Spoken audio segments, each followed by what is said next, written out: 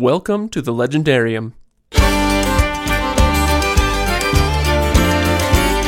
Today, Ryan and I are reviewing Jurassic World, which just came out last night. But that review is going to be coming up at about the 9:30 or 10-minute mark, so if you want to skip ahead, go ahead. If not, you will hear us wax nostalgic and wax grateful about the podcast in general, so hang in there.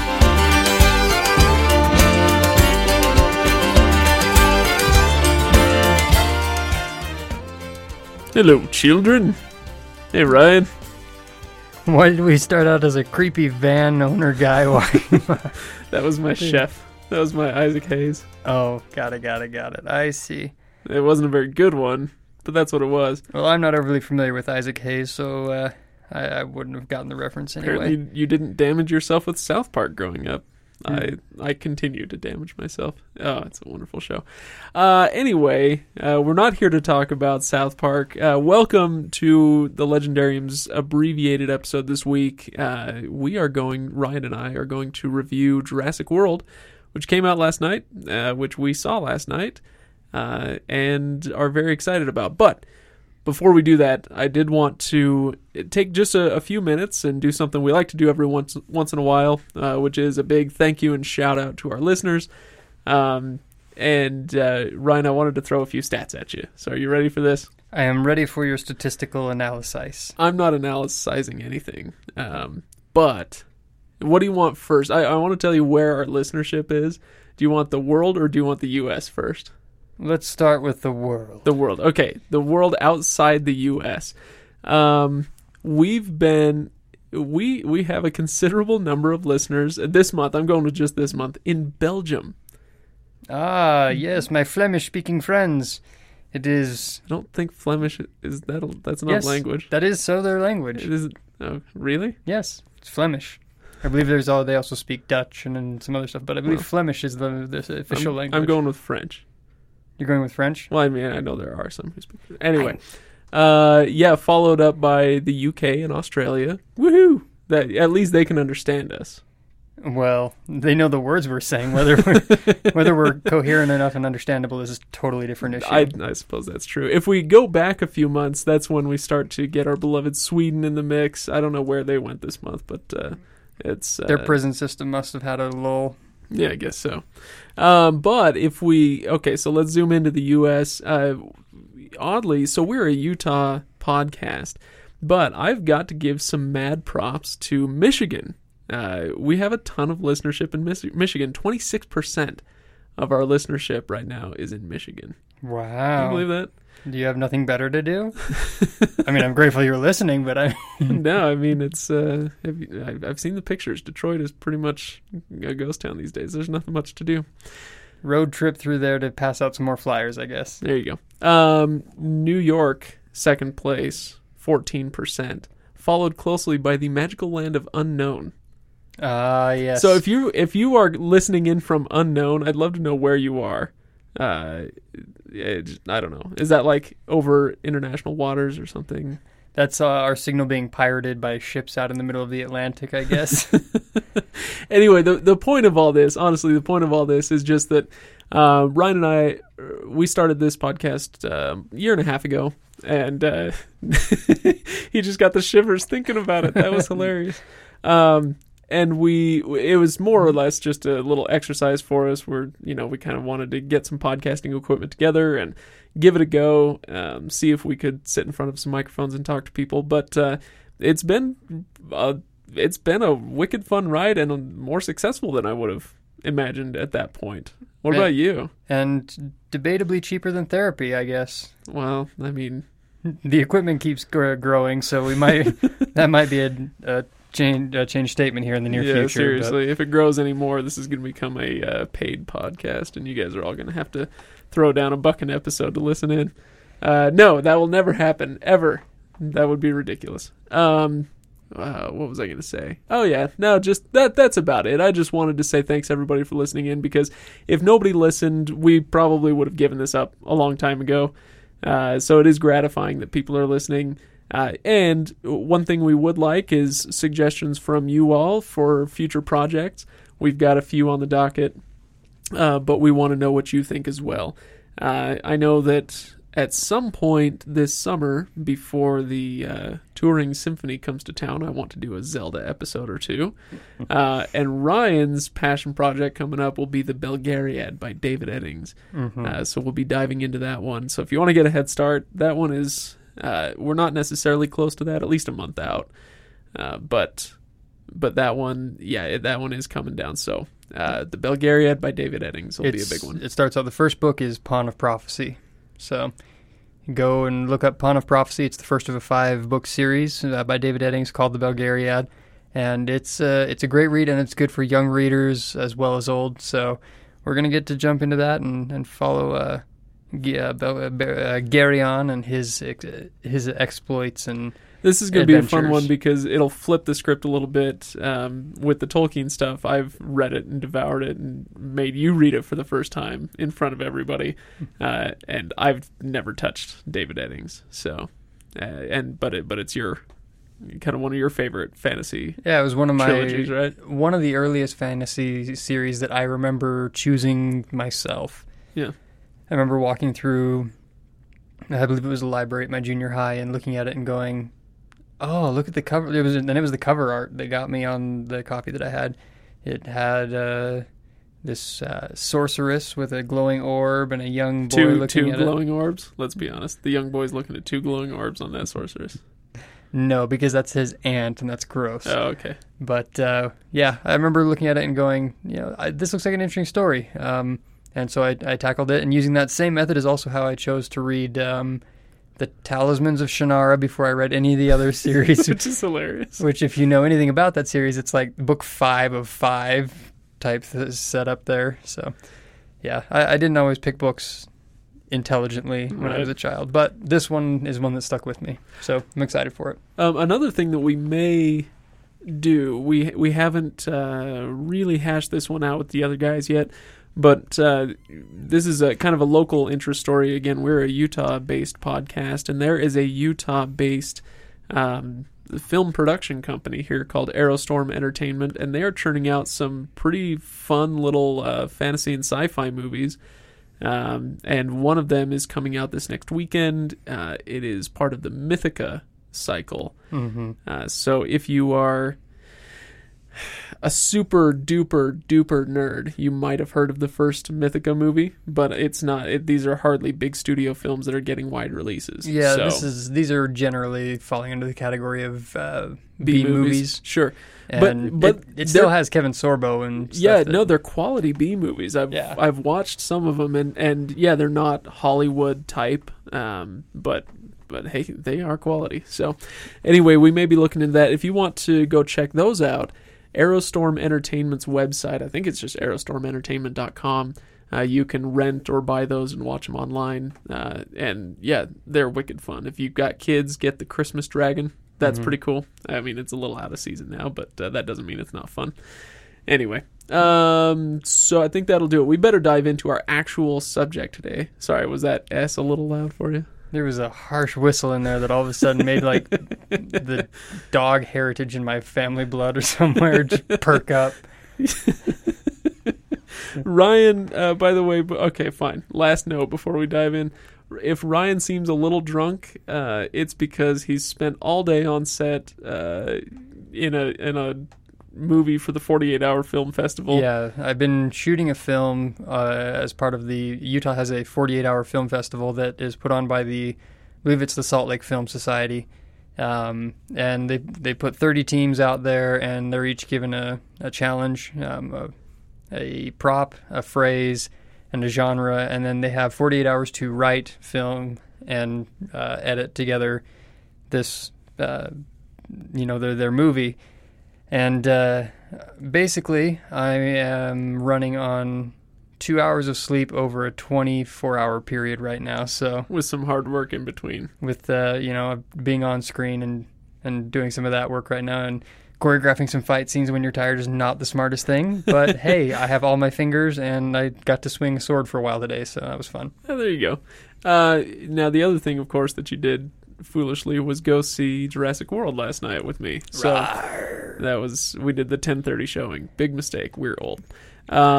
So I'll do a quick recap and then let's talk about the film. All right. So Jurassic World takes the place of Jurassic Park, meaning on the same island as the original disaster, John Hammond's protege has succeeded in establishing a working dinosaur theme park which can accommodate northwards of 20,000 people. It has been functioning well enough for the last several years, but as any good capitalist knows, you've got to keep the cash flowing, and that means more people visiting the island, and that means new and better attractions. So they create a hybrid dinosaur that never existed in nature, and that, thanks to some creative gene splicing, has a very impressive array of X-Men powers. The super-intelligent Super Dino, of course, escapes containment, threatening the whole island, including Bryce Dallas Howard and her nephews, Chris Pratt, and the huddled masses of Dino Chow. Throw in an arrogant military type, Vincent D'Onofrio, obviously having fun with that one, a mad scientist played once again by B.D. Wong, and some trained raptors, and you've got yourself a wicked good time. Now, the film functions on at least 2, maybe 3 levels. The first is as a legitimately fun action movie, with fun but stilted dialogue and lots of scares and thrills. The second is as a meta-critique of the Jurassic Park franchise. So when Bryce Dallas Howard's character talks about trying to make things bigger and better in an attempt to win sponsors and visitors, you can almost hear Steven Spielberg and co. winking through the fourth wall. Now, the third possible level is as a critique of Hollywood blockbusters in general, taking on stories over which it has no mastery, and which, because not properly cared for or respected, eventually turn on their masters. Now, maybe that's a stretch, but we'll never know until Mr. Spielberg agrees to come on the podcast. I'm 27 letters in and still waiting for a response. I don't know. I'm not holding out hope. You make these reviews sound so professional and so well done, and I'm sitting here going, it's a good movie. You had the dinosaurs and they fought each other at certain points. Well, okay, so let's talk. We'll back up. Before we went into the theater, Ryan and I are waiting in line for popcorn because, hard as I try, I can't quite give up that habit in the movie theater. I eat popcorn. That's how you support your movie theaters.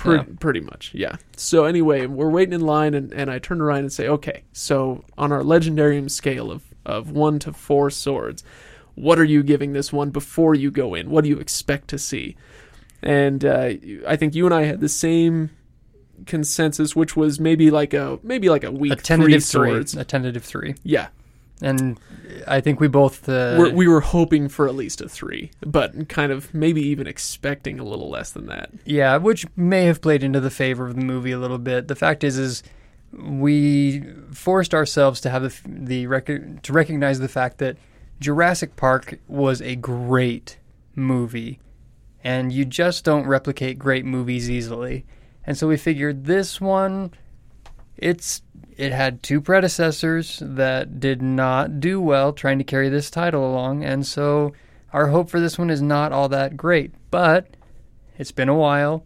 They're trying some new things with it, and it seems that they're trying to, respect the original material. So maybe going into it, I thought this could be a 3. This could be one that I'm not ashamed to be part of the Jurassic Park series. And so when we get out of the movie, Ryan and I turn to each other and go, "Oh, at least 3.5." Yeah, 3.5. 3. Yeah, it's I'd say a strong 3.5. There were enough problems with it that I won't give it a 4. It's not a perfect movie by any stretch of the imagination. It's not like Jurassic Park. It's not a great movie, but it is a very good movie. Yeah, a summer movie. I think at a certain point that some of the tongue-in-cheek stuff that they did, it got to be a little tiresome for me. Like what? Well, yeah. Okay, hang on. I'm remembering a joke like 2/3 of the way through the movie, maybe 3/4, and they throw in this like bit of really out of place humor in one of the most intense scenes, and now I'm forgetting what it is. But that sort of thing happened all the time. Listen, I'm all about the Joss Whedon, and I know it's not actually his thing, but he says it, and a lot of people follow it because he says it. Is whenever you make things get really dark, once you're done, immediately lighten the mood with a joke. Right. And I love that idea. I love that concept. But there was a lot of things in here where there was a little bit of that nudge, nudge, wink, wink in it towards the series, Hollywood as a whole, that I kind of got to. I was like, okay, yeah, I get the point you're making there. Let's really focus on the story here. But though that's a minor critique and something that honestly 90% of moviegoers aren't going to be bothered by that because they're not watching for stuff like that. Right. If you're just going in for a good story and just to enjoy some time at the movies, you're going to walk out of this one thinking it was just fantastic and amazing. And you're not wrong. It is a great story and it's really well told. But there's a number of factors in it that will, if you're a little more of a movie buff, will make you go, okay, all right, that's fine. Let's go. Let's move on. So yeah. What was I going to say? Oh, okay. Do you or do others who go see this movie have to have an intimate understanding of the first movie? Do you need to remember it really well or have seen it at all in order to enjoy this? You do not need to have seen the first to be able to understand what is happening in this story. But I would say to truly enjoy it to the fullest extent that you can, you need to be familiar with the first one. I would actually recommend watching the first one the day you go to see this one, if you can, or the day before or something. Just refresh your memory of the original Jurassic Park. I did that. We went yesterday, and in the afternoon, I watched Jurassic Park before we went, and it really did. There were so many more things that I caught that if you haven't seen it in a while, will probably slip past you. And it was nice when they did do those little moments of homage that it was nice to be able to quickly recall, like, oh yeah, that's where that came from, or right, or to recognize it as homage rather than just, hey, look, this is from the old one thing. So right. Now the second and the third movie, like you said, not your greatest fare, but I was almost tempted to say, you really ought to see the third one so that you can understand what they're doing with the raptors being super smart and everything. But I kind of changed my mind on that because all you really need to know about the third movie or the raptors in general is one line from the first movie, which is clever girl. Yeah, that's it. So anyway, all right, let's talk a little bit then for just a few minutes. We're coming up on 20 minutes soon, and so if we want to keep this abbreviated, we better abbreviate it. Yeah. Anything that bothered you as far as cliched storytelling? As far as, I'm thinking of like Vincent D'Onofrio's character, the megalomaniacal military man who thinks of everything as a weapon and wants to, stage a coup to achieve wealth and power. Look, I get it. I get that those are cliches, and I get that they are a formula that Hollywood uses over and over again, that so many movies are made via formula rather than an overly creative process right now. But for what this movie is, I don't hold that against it. The same way it would be, I feel like it would be like taking Pacific Rim and holding that up against like Shawshank Redemption or some other major movie. You can't hold it to the same standard, that it used some very easy, low-hanging fruit when it came to, especially Vincent D'Onofrio's character. The nice thing is that on a couple of those things, they did kind of poke fun at it a little bit. Not necessarily Vincent D'Onofrio, but, the romantic notion of saving each other and, man saves woman, they kiss type thing. There's this great scene. I don't want to spoil it for you, but just know that one of the best lines in the movie is, I have a boyfriend. I was just totally derailed this entire great thing that was going on. I'm like, that was great. That was great. Thank you for not just playing into the, the cliche at that moment. But yeah, there's a lot there, but I don't hold it against it because all of this was aiming to be was a good, fun story, summer movie type thing. Yeah. You're not going to walk out of this with a life-changing epiphany about control or about, messing with the powers of nature or anything like that. You're just going to walk out and go, that was cool. Yeah. Well, so that brings me into that second level I'm talking about, or maybe the third one if it exists, and that's kind of messing with the power of storytelling. And you see a lot of times a Hollywood movie, a big budget Hollywood movie that's supposed to be the next great Star Wars or whatever. It just implodes on itself.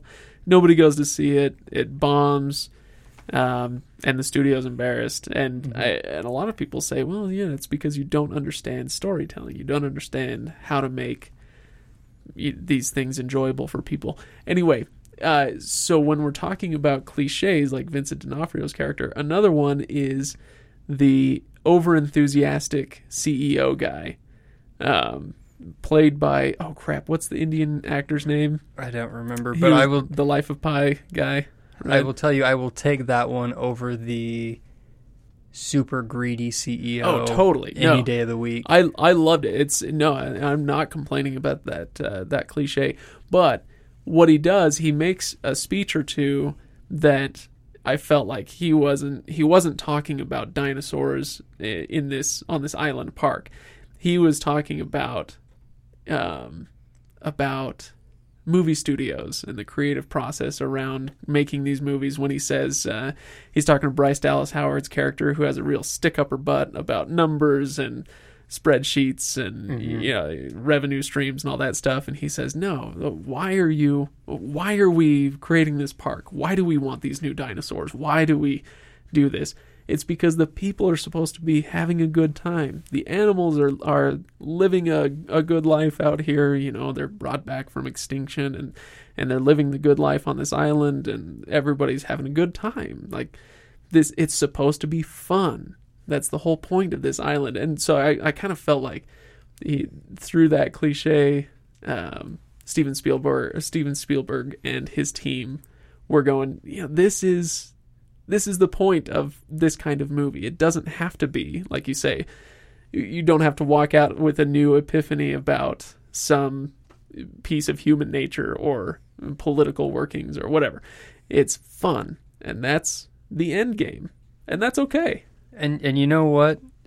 We give a lot of crap to Hollywood executives, but they also see on this that, you know what? Fun equals dollar signs as well. Oh, yeah. The problem is they want to, this is harkening back to the original Jurassic Park, they want to control the environment in which the fun is had so much that they sometimes, the more star systems will slip through their fingers. Yes, right? That's a very, very good quote for that. But, that if you go and look how quickly they've got the toy lines out for Jurassic World and all the new dinosaurs and the new figurines, everything. Like, you make a fun movie and you get that stuff out there, that's dollars, that's dollar signs, and you don't get to do that with a lot of other movies. So, they may have had their little moment, but the executives are still going, yeah, you can say what you want about having fun. We still cashed in our check on this one too. Yeah. That is the beauty, in my opinion, of capitalism. It's the thank you scenario that John Stossel talks about a lot, which is you walk into the coffee shop and you give somebody a bunch of money, they give you a cup of coffee, you say thank you, they say thank you, and you part ways, right? Everybody wins if they do it right. They make a product that you want, and you have something they want, which is your money, and you exchange and you're good to go. Anyway, so final thought. I want to touch on something here because I do think there's something very interesting about what you just brought up with what he was saying. I went and saw another movie just a little while ago that I think I need to do a review on and talk about it. A lot of the points that he makes, that the CEO makes regarding why they built the park are not verbatim, but they're very close to the mindset and workings of Walt Disney. Okay. And I went and saw Tomorrowland. Oh, yeah. A few days ago.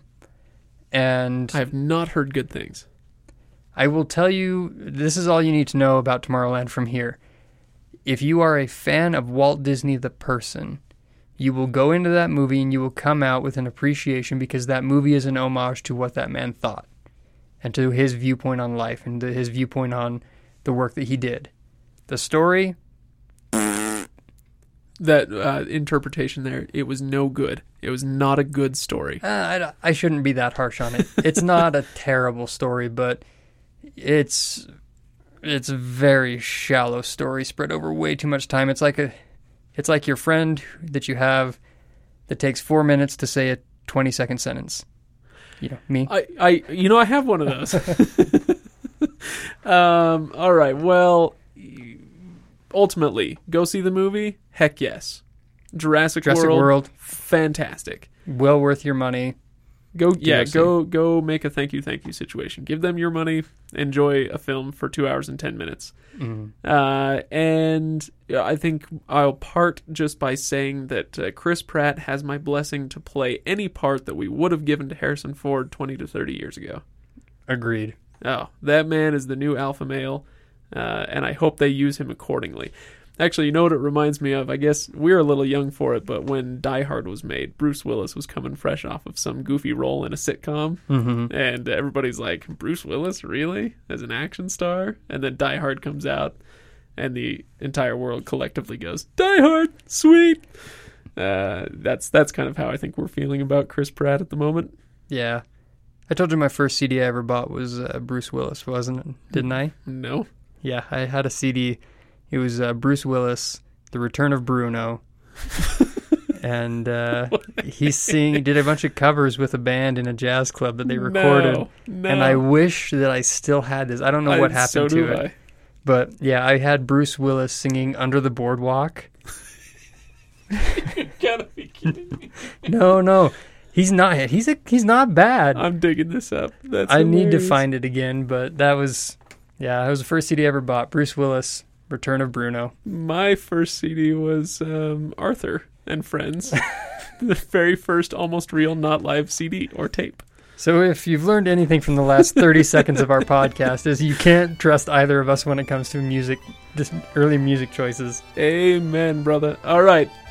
We will see you all next week. The plan is to continue our Silmarillion series. We will be reading the Lay of Leithian, Beren and Luthien's story from the Silmarillion. It's only one chapter, so you have no excuse. Go read it, and we'll catch up to you then. Yeah, but one Tolkien chapter, who knows how long that is.